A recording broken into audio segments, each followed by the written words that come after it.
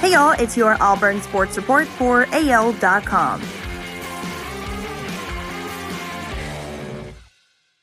Here is what Bryan Harsin had to say this week about the Texas A&M loss. He said, not a whole lot to talk about the last game, other than the fact that I thought the defense played very good. He said, I felt special teams, a couple of units that had some of their best performances in the game, and then offensively, we were just poor in that last one. Auburn's final road game of the season will take place in prime time.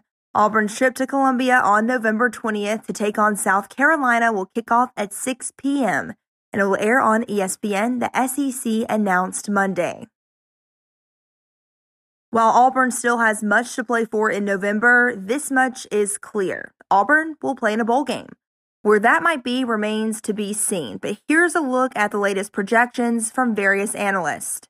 ESPN has Auburn playing in the Gator Bowl versus Clemson at 10 a.m. Central, December 31st in Jacksonville, Florida. Another ESPN projection has Auburn in the Texas Bowl playing Iowa State, January 4th in Houston. CBS Sports puts Auburn in the Gator Bowl playing Miami at 10 a.m. December 31st in Jacksonville. It's safe to say Auburn's offense is in a slump right now, having not scored a touchdown in 6 quarters. Here's what Harsin had to say. We've got to score more touchdowns. 6 quarters and no touchdowns, that's pretty telling. That's not what we're trying to accomplish on the offensive side. We need to have better plays. We need to have better play calls.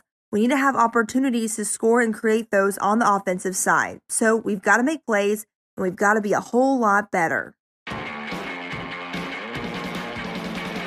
That's your Auburn Sports Report for AL.com.